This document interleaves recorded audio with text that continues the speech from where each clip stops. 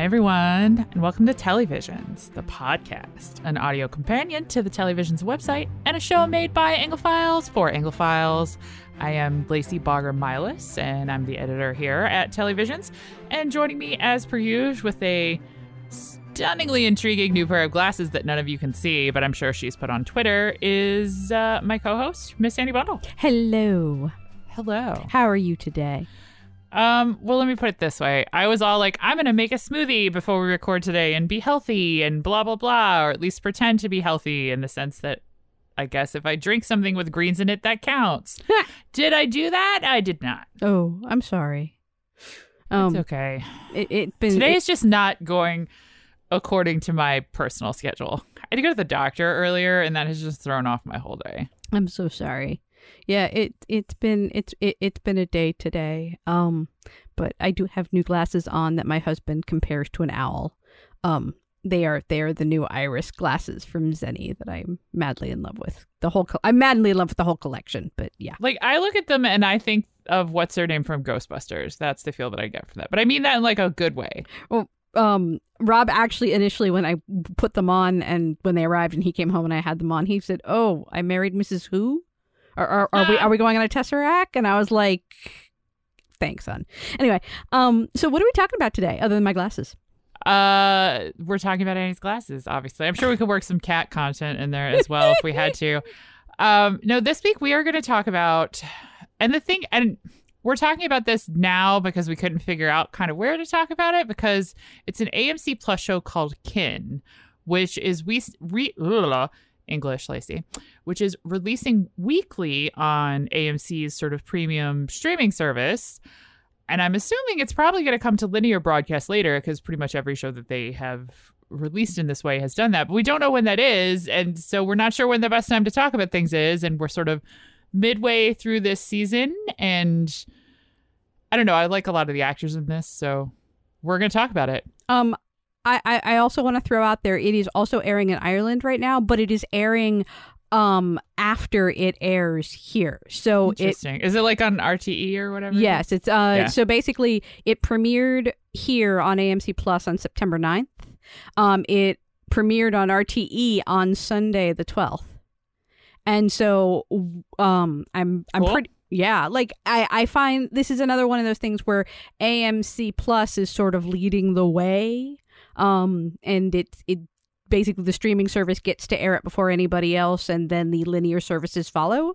A show that we did not talk about because there's just lots of things to talk about. It's a show that they have called The North Water, which has Colin Farrell in it, and it's sort of like The Terror but without monsters. Is also like I think that like world premiered on AMC Plus and is now going to air on like BBC Two or something. It's very everything is very complex in this new land of streaming. But we're going to talk about Kin now, and I think we're going to try to keep it through. We tried to do the math on this to figure out when this episode of this show would drop in conjunction with where the show itself was in its broadcast. And I think we're going to talk spoilery through the first three episodes, yes. Episodes, yeah. Both AMC Plus and RTE should be through the first 3 episodes when this episode goes live. Which is about the halfway point of the show. Yeah. So, because this show is I've been told it's 6 episodes, and some articles say 8 episodes. I only had 6 in my screeners, so I just went through the first 3. Honestly, I really love this show, and I was really surprised that I loved this show. When I attended the TCA panels for this show, everybody talked about Gangs of London, which was an AMC Plus show that streamed about a year ago now, and then aired on AMC Linear in the spring. And honestly, and it was super that Gangs of London was like crazy popular in the UK. It did like huge ratings.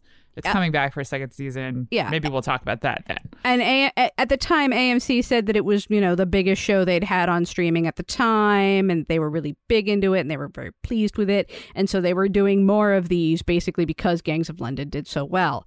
The thing is that I was not that big a fan of Gangs of London. Like, it wasn't bad, but it was sort of... it was fine. Yeah. It's a very dude show. Yes. And so I was sort of coming into this expecting... And I mean that both in the sense of the show does not have that many female characters, and also it just seems really aimed at men. Yeah. And I sort of came into this assuming sort of the same thing. Gangs of Ireland. Yeah, I mean, the lead actors that we basically were handed before like the show premiered were Charlie Cox, who Marvel fans will remember from Daredevil.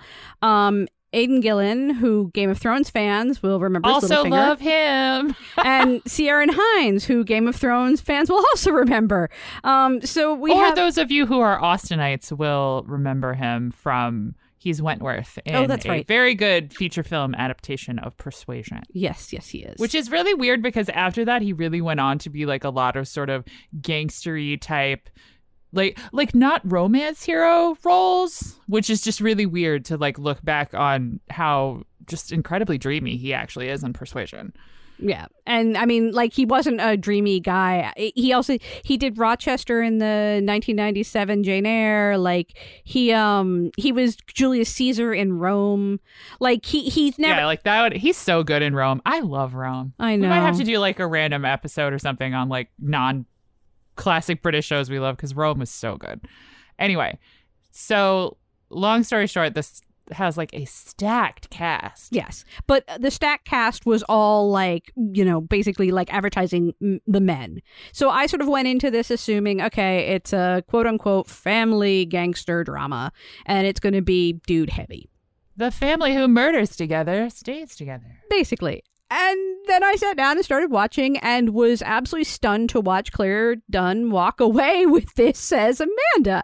And that Maria Doyle Kennedy was basically the matriarch of the family as Bertie. And good Lord, like every scene she's in, she's good. Just amazing. And we stand Catherine of Aragon, y'all. By the time I'd hit the third episode, I was like, this is not a story about men. It is and it isn't. It's sort of funny. It's sort of funny because to me, let me just try to like the story of Kin is basically like kind of exactly what you think it is. The family at the center of it are part of the Kinsellas, or I always say it Kinsella in my head because that's how it looks like it should be to me phonetically, but that's not how they say it in the show. They are sort of like a crime gang that deals drugs and you know the neighbors, you know, won't let their kids come play with the Kinsella kids because they're gangsters or whatever. And in the way of gangsters, someone gets in a feud with someone from another gang. Literal shots are fired. Some retaliation occurs. Some more retaliation occurs. And then... And there are people that are dead. Yeah. And the one you need to know is that a child is killed. Like a high school kid who has really nothing to do with... He's one of the sons of one of the major sort of sibling gang members, and he is very tragically killed, and everything snowballs from that. And it's sort of exactly the show that you think it's going to be in that sense, in the sense that like everything snowballs. It's terribly tragic. You can guess that like as soon as the two brothers, Jimmy and Michael, decide that they're going to go against the sort of patriarch Frank's decree that they not escalate this any further after Jamie, the young boy, is murdered. Like, you're just like, oh, this is just not going to go well. Yeah. And then, you know, they kill someone, and I'm assuming someone else will like kill someone else, and it's just going to like escalate onward forever. And in that way, the show's not very surprising. In that way, it's exactly what you expect it to be. But the ways that it isn't are what makes it interesting. Like, all that other stuff is happening.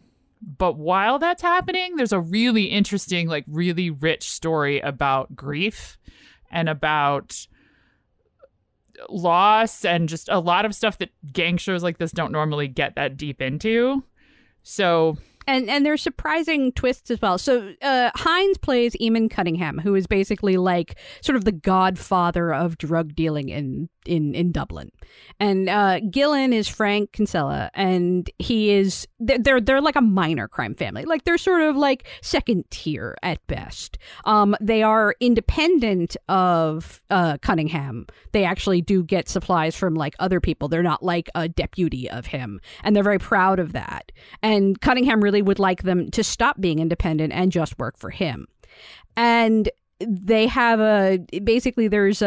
there's one of Cunningham's guys is basically horning in on their territory, and a guy named Moore, and they basically get really mad about this. And Frank, the patriarch, is basically like trying to keep everybody cool, and we're not going to get into a fight because we can't win against these guys. And his youngest son, who is referred to as Viking, who's played by Sam Keeley, who's kind of amazing in this. His name is Eric, which actually makes it even funnier. Yeah. So he's Eric the Viking, basically. He's basically this hothead idiot, and he goes after like one of the like lower level people that's like close to Moore. And so Moore basically then turns around and basically he attempts to murder Eric.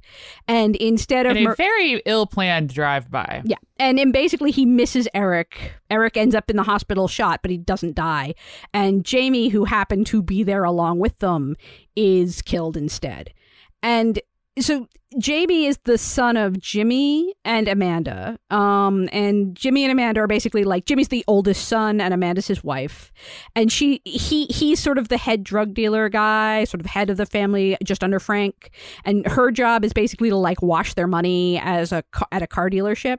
Like she sort of pretends that she has. Someone watched Breaking Bad. Yeah, like she's very much she's very much like, and in the same way as Breaking Bad, like there's a level where she sort of like divorces herself from what she's actually doing. Like she's not really in the gang. She's not actually dealing drugs. She's not which is really funny because there's a moment where Michael, there are just like so many sons in this family. Yeah, Michael's the middle son, and that's Charlie Cox. Michael comes home from jail, and he does not want to get a gang job, or he doesn't want to go back to like doing gang things because he's really hoping that somehow he will be allowed to see his daughter. So he wants to sort of like go straight for a while. And basically Amanda's like, I'll just pay you. You don't have to come to work. So she knows what's up. Yeah, like that's the thing. She knows what's up. Like, and when we first meet her in the opening scene, like we see her snorting coke to sort of calm down because she's all nervous because the family's coming over for a party because Michael just got out of jail, right? Like she's totally in it, but she's sort of like in denial, and she sort of has this denial that like her two sons, Jamie and Anthony, are gonna somehow get out of this. Like she's gonna get them to go to college, and they're gonna shake off their last name, and I don't know, become cops and end up on Unforgotten. I'm not really sure what the heck she thinks is going to happen. And of course, the older son Jamie is like, of course that's not what's going to happen. I'm going to follow in Dad's footsteps. What's wrong with you, Mom? And like there's a whole, so of course like the kid gets shot, the kid is killed, and so we have basically this grieving family here. And like Frank is like, no, we're not going to retaliate. Cunningham is going to punish Moore for us. He's not going to give us more, but he's going to punish him for us. Bertie literally goes up to him at the funeral, like goes up to Cunningham, who shows up to the funeral. I need to know what their deal is, because there was some really like intriguing chemistry there that I would read some fanfic about, is like, what I'm saying. She actually goes up to him and it's like, you could just give us more. And he's like, yeah, I can't actually do that. But like, she's so great in this. Like, I love Bertie. Like, she's such a great character because she's such like, she is the no nonsense matriarch of this family. Like there's no denial in the way that Amanda has denial. Like she knows who she is. She knows who she married. She knows what she's doing. And she wants everyone to get in line just as much as Frank does. But honestly, like, so Amanda thinks that she's going to get Jamie out, and Jamie is like, no, I'm not getting out. Once he's dead, like, she sort of freaks out in this sort of, in a way. Like, all of the denial kind of falls away, sort of. And like, she's the one who starts pushing like her Suddenly husband. She's real down with murder. Yeah, she's the one pushing her husband to like go after Moore and kill Moore because that's what a real man does. I actually thought that aspect of it was really interesting. Not that Amanda's pushing for it, which I think makes a lot of sense considering she's a mother and she just lost her child and like she wants someone to pay and answer for that. I think it's really interesting the way she chooses to convince her husband to do it, and it's by saying he's not manly if he doesn't. Yeah.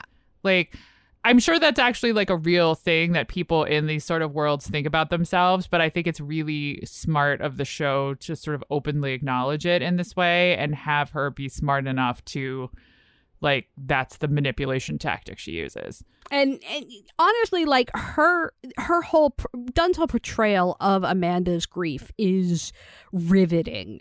Like she doesn't want to. She comes up and she's like, Jimmy, you have to go downstairs and stay with Jamie. Jamie's dead. He's lying there. And she's like, yes, but he's cold, and I don't want to be alone, right? Like, and then like. But at the same time, like, you sort of get the feeling that Jamie might not be Jimmy's kid. This family is so messy. Did you also get like I really wanted to make sure that I didn't ruin any of this for anyone, so I've only watched the first 3 episodes. I don't know what happens. This is me speculating wildly like a weirdo. I get the weirdest vibe from Amanda and Michael. Oh, no, I am convinced. Okay, literally, Jimmy says to Amanda, I know you slept with Michael while I was in jail. Because all of the Kinsellas have been to jail at some point. And apparently, like, Amanda was lonely and Michael was there and he kind of looks like his brother. And so she was like, screw it, I'm going to get laid. Right? Like, and so. Insert keeping it in the family joke here, I guess. Right? Like, and there's a thing where she's literally saying to Jimmy, well, Michael should be the one to give the eulogy. Michael should get up and talk. And Jimmy's all like, are you trying to humiliate me in front of everyone? As if he's sort of suggesting that Michael is actually the father of Amanda. I know, and there's the other sequence when she's convincing Jimmy that they have to kill whatever his name is, and she's like, "You have to ask Michael. Like, ask Michael again." Yeah, as if she knows perfectly well that this is the real father of Jamie, and will have that, and will be a bigger man than Jimmy, and go kill him. Because it's interesting, because for all that. In most of the marketing materials for this, I saw Charlie Cox's face on a lot of them, which I think makes sense. He's fairly well known now, thanks to Marvel, and he's very easy on the eyes. Yep. For all of those things, we do not get a ton. Like, he doesn't actually have a ton to do so far in this show. Like, his character doesn't have a lot of interiority. He doesn't have a lot of literally any sort of concrete anything. Yeah, and we know looking at him, I'm like, well, because you hear people sometimes in the background talk about, I guess his nickname as a gangster was the Magician, because he, wait for it, makes people disappear. But I mean, I guess you're no one until you have a dumb nickname in your gang. It says something, by the way, it says something that both Eric has the nickname of Viking and Michael has the nickname of Magician, but Jimmy does not have a nickname. I mean, maybe it's a bad nickname.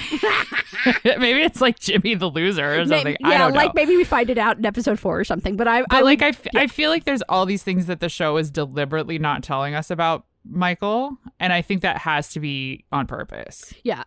So Michael has this daughter, Anna, who he's been trying to see, who actually comes to Jamie's funeral, which I found fascinating because up until then they'd sort of shown her as like avoiding her father and like, you know, custody. There's no way he's going to get custody, and her grandmother is like, you know, if he comes anywhere near you, you need to report it immediately. So the mother is dead.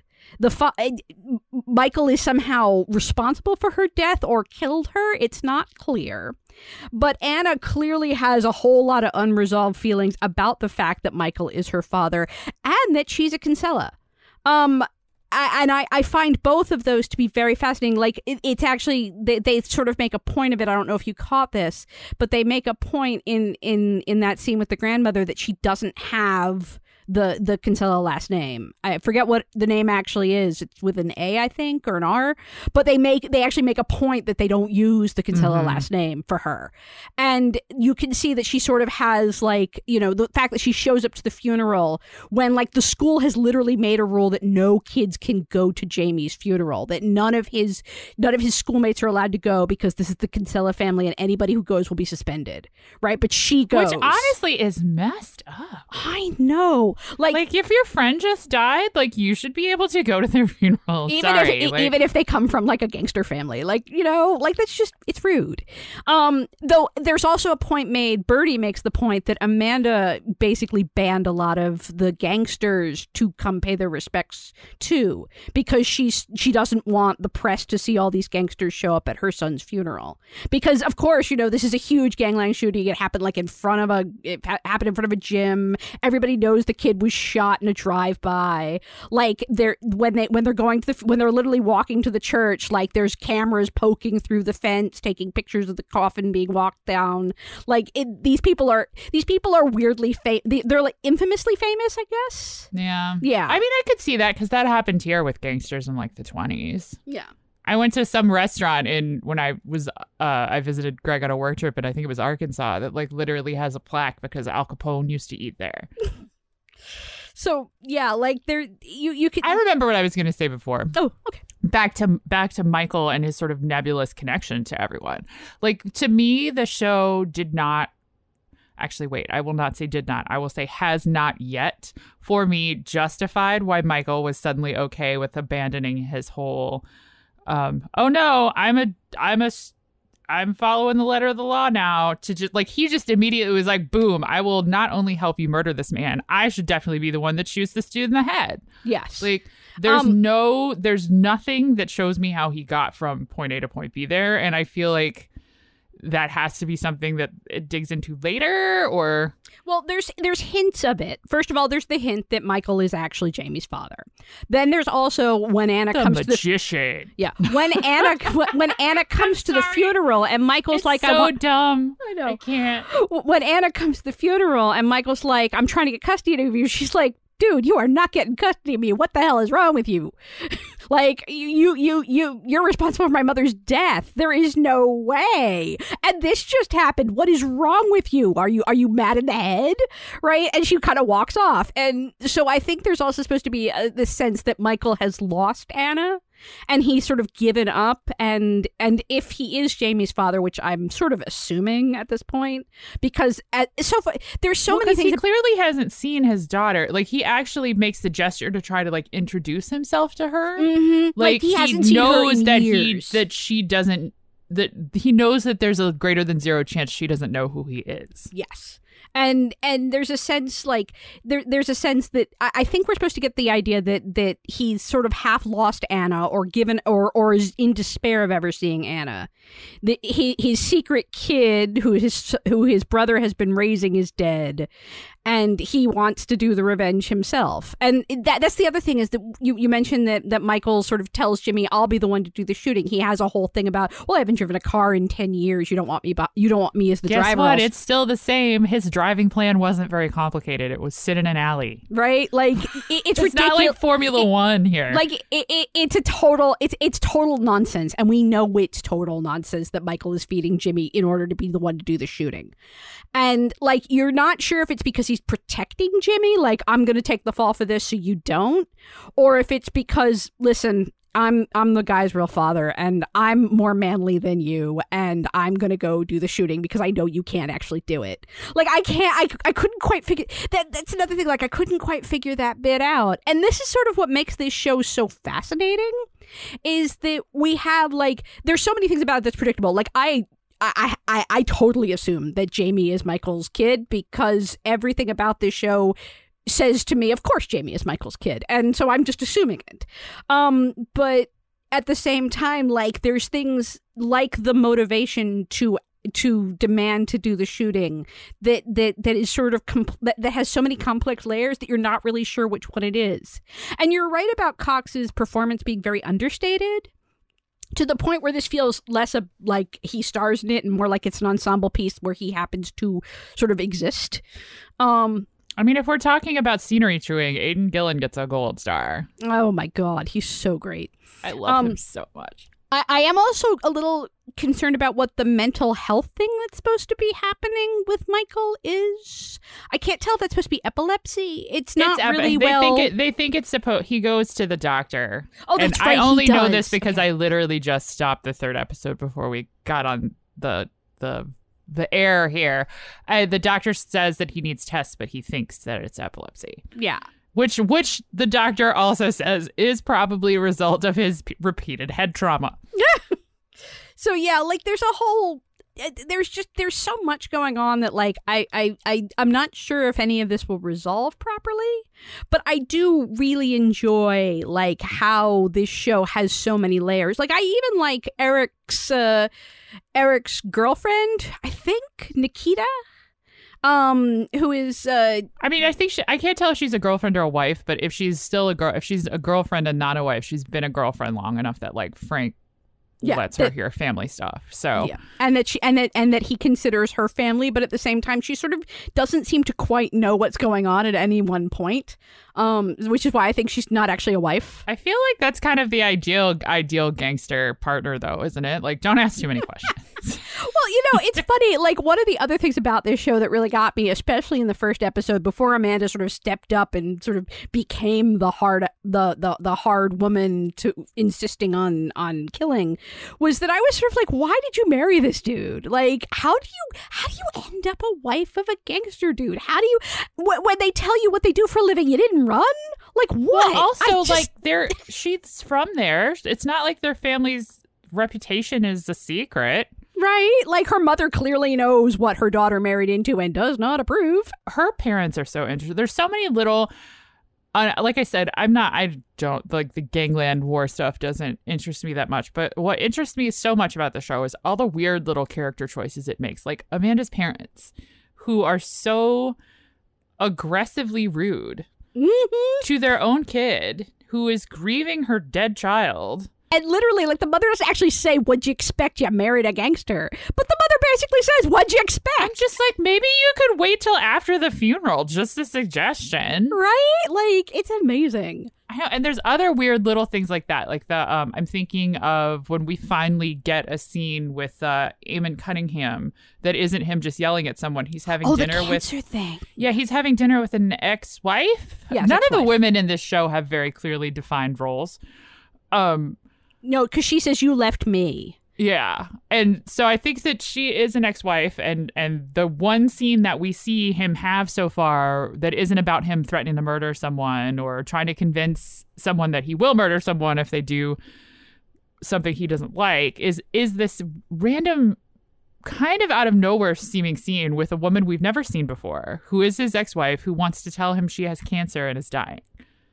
Yeah, and his immediate response is to freak out and we'll go to America and none of this is happening and I will solve this. And she's like, no, dude, I'm dying. And like, I'm really curious how that's going to factor in too, because, you know, there's a level where this is the dude who like orders the murder and then wanders into the funeral with flowers, right? Like, he shows up to Jamie's funeral, right? Oh my gosh. And the camera angle when he talks to Amanda that's like literally up his nose is so ominous and weird. Yeah, like it is, like his character is clearly like the coldest guy you have ever met, right? Like he is a MF, like he is just that guy, right? And then here you are, like seeing him basically panic because someone he's not even married to anymore, someone he left, has discovered a lump in her breast and is dying, and his immediate response is, I will conquer this. Right? Like he can't possibly imagine losing her. And it's both sort of this, you know, I said, how in God's name do you end up with a gangster for a husband? But you can sort of see if you're the kind of person who really wants someone who will take care of you in that way, why it might be appealing. And also why it might become too much after a while because they just need to keep solving things like cancer when they can't. The other weird character thing that I assume the show is going to do more with this, and it's not just like a factual statement, is the fact that Frank is gay. And he's gay enough that, like, he's not, I don't think he's going to pride parades or anything gay, but he's gay enough that other people know that he's gay. And enough other people know to like mock him for it because he has such a position of power within their little organization. And I was like, that's very unexpected. And there's a character who goes around with him at all time, Dotsy or something like that, who I'm pretty sure is supposed to be his lover. But it's sort of like the Dotser, that's it. But it's sort of it's not quite clear. And it's not, and Birdie just totally accepts it. Like, she's just like, whatever. Like I'm the matriarch. I married him, and he does his thing, and I do my thing, and we're all happy. But I find all of that to be incredibly fascinating because, you know, one of the things about this show that I feel is a theme is, and what makes it very different from, say, Gangs of London, is the family aspect. And as these people close ranks, like, you know, I wonder, is Nikita, that's why I'm pretty sure Nikita's girlfriend, is that there's going to be a moment where Eric's going to have to choose.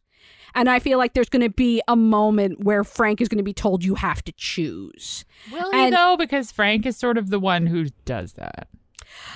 Right, but I feel like the rest of the family there may be a moment where the rest of maybe it may be the last one to go, but that the rest of the family will eventually turn to him and be like, no, he's not family. This is it's family now and only family.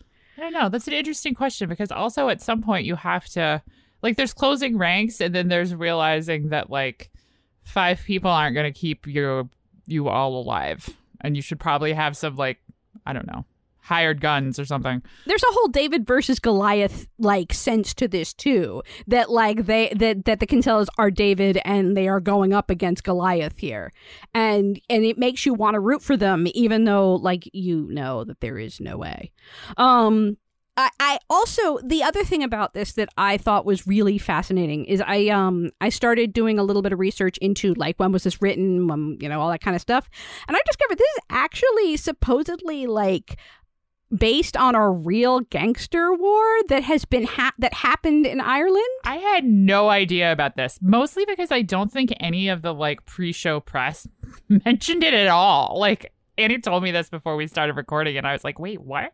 Literally every article I found that's printed, like the Irish Post and Metro and all and Irish Mirror, all of them mention immediately the Kinahan-Hutch feud, which apparently had raged in Dublin since 2014 and basically Wait, is it still happening?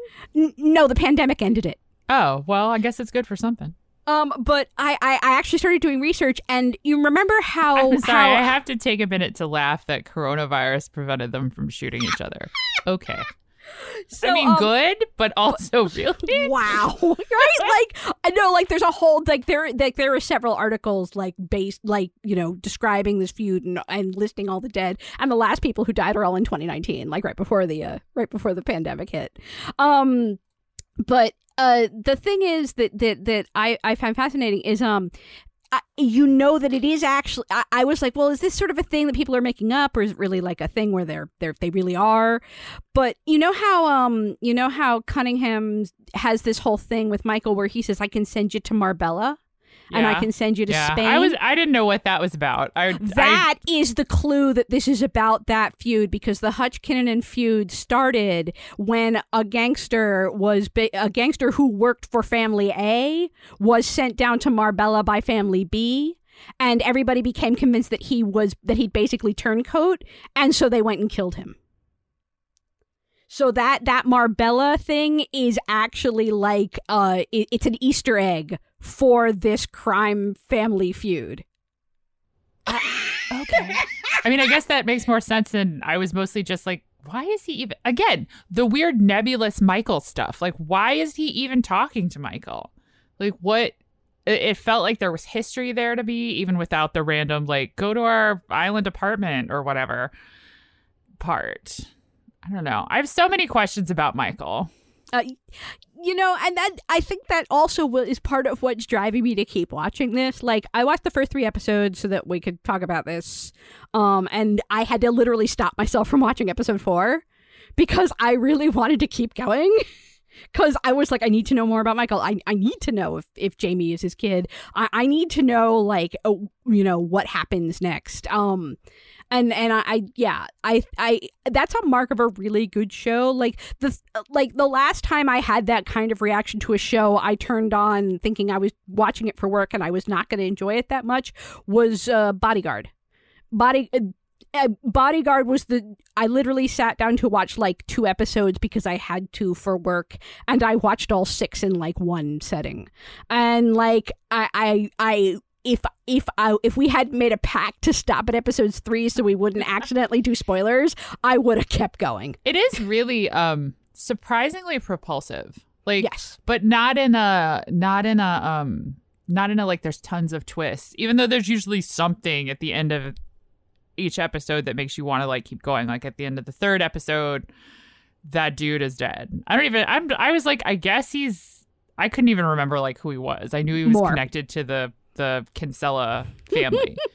No, not that guy. The guy that turns up dead at the very end, where that woman calls Amanda and starts calling her all manner of expletives. Oh, that's the guy who basically helped her, like, the car guy. Right. Yes, he's basically the guy who works for her, helping her, like, launder the money through the car sales and finding her cars to basically sell to wash that money. Yeah. And the idea is that, and this is where I got the whole sense the walls are closing in and they're going to stop trusting people, is that all of the people around them are going to start to die because they can't, if the family closes ranks and they all basically, like, I don't know, go to Birdie's house and, like, don't leave and, like, sit around staring at each other, or I don't know, maybe go to Jamie's house and hang out with the snakes, or something like that. That snake is so... Okay, look, y'all. I do not like snakes, and I think that evolution has said that snakes, like, get legs. Like, we have moved past this. Snakes are so horrifying. Can we stop having the, like, really ominous conversations, like, next to the giant snake tank with this, like, big... is that a python? What is that? In the background, like looming. I get it, guys. This is a shady world. Yeah. So, like, I don't know. For all I know, they're all going to sit around and stare at the snakes in the next episode.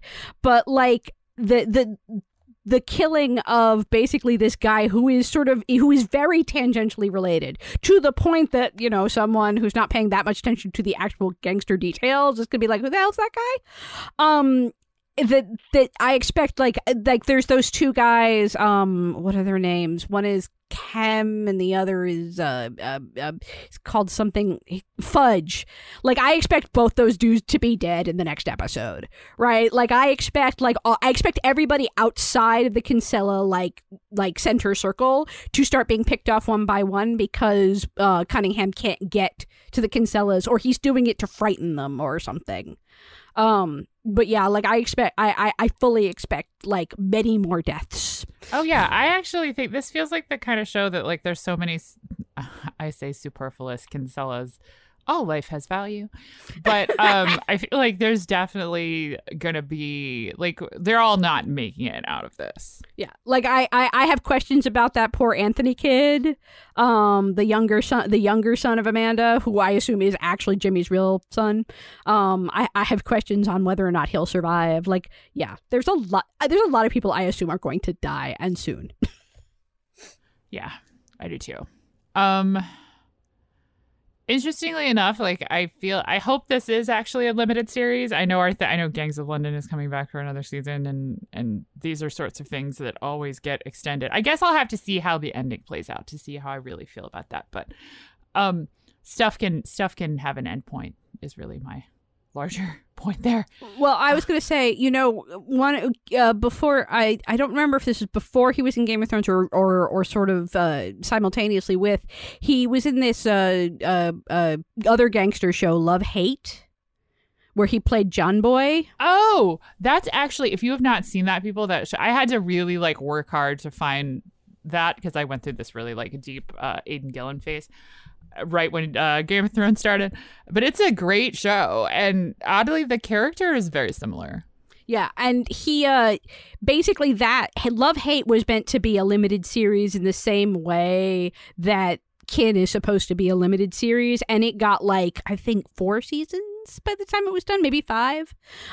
It got several extra seasons, and I get the sense that if Kin is a hit, especially if it's a hit over on RTE, that we might very well get a season 2. But, you know, for all I know, I'm saying that, and I'm going to get to episode 6, and they'll all be dead, and there won't be a season 2. I mean, that's not funny, but it is a little. But it is. Like, you know, this could be Hamlet. Who knows? Anyway, I do like, I will say that the reason that I'm sure no one is shocked to find out that the reason I think it's so good is because of the women, and because it actually, not that, like, not that grieving death is a particularly like female position to take. Everyone does that, but I think it's really good that, and unexpected, because I didn't think it would handle it this way, that the show is not portraying that grief as weakness, which often is like when women are allowed to show very expansive emotion in this way, it's usually to indicate that they're crazy or lesser in some way. And this show does not do that at all. And I love it for that. I also love how powerful grief really is, because even though like we sort of see this as Frank versus Cunningham, this isn't really about that. This is Frank versus grief once Jamie dies and he loses. Is basically what happens. Yeah, he didn't want to do any of this. No. I actually felt really bad for him when Cunningham called him and just started like dropping expletives on him. He was like, whoa, what is happening? Because he really thought it was handled. Yeah, he thought he had a hold on this, and grief just like undermined him, ran through him, and like scored a touchdown while he was just standing there going, what's going on? Yeah, no, like I think that the acknowledgement that grief is a powerful emotion that causes people to make decisions that logically don't seem like a good idea at the time, but feel really correct in the moment. Really, like, I think Kin catches that really well. And so, yeah, and I also just love Claire Dunn, and I love Maria Doyle Kennedy, and I think you guys should watch it for them. Yeah, it's really like, it's unexpected. I am surprised by how much I liked it. All right. And that is our show this week. I may actually end up like writing a review of this once I watch the rest of it, because I just really like, I don't know. Y'all know me and shows about women. So we'll see. Annie, in the meantime, tell the people where they can find you on the internet. You can find me at Annie Bundle on Twitter. You can find me at Miss Annie Bundle on Facebook. You can find pictures of my cats at Annie Bundle on Instagram. Let's see. I am a staff writer at Elite Daily and associate editor here at televisions.org. And I also freelance around the web. So if you just follow me on Twitter, I retweet all my bylines, and that's where you'll find what I've written today. Woohoo. I am Lacey MB on Twitter. That is LACYMB. And I also write here at Televisions and around the entertainment web. But I always share my bylines, so come be my friend on Twitter and check all of that stuff out. If you just want the cat pictures, the boys are on Instagram at Baker and Hammer, looking very cute. And if you don't want any of that and just want the British stuff, the site and the pod are on social media at Telly_Visions on Twitter and Televisions blog, all one word, on Facebook. We are a product of WETA, and if you like what we do, you can visit us at televisions.org and click on the donate button up top to help us keep doing it and get access to PBS Passport all at the same time, which will be very useful this fall because it will give you early access to shows like Grantchester, Call the Midwife, and more. That is our show for the week. Thanks for joining us. If you have thoughts on what we should talk about, shoot us an email at televisions@weta.org. We love to hear from people. Other than that, if you, like us, are here in the local DC area, get out and enjoy the 2.5 weeks of nice weather we are about to experience. I love the week of fall. I know the week of fall is so good. Be nice to each other, wear a mask, get vaccinated if you haven't yet. Please convince those in your life who may be hesitant to do the same, and look out for each other. We'll see you next week. Thanks for listening.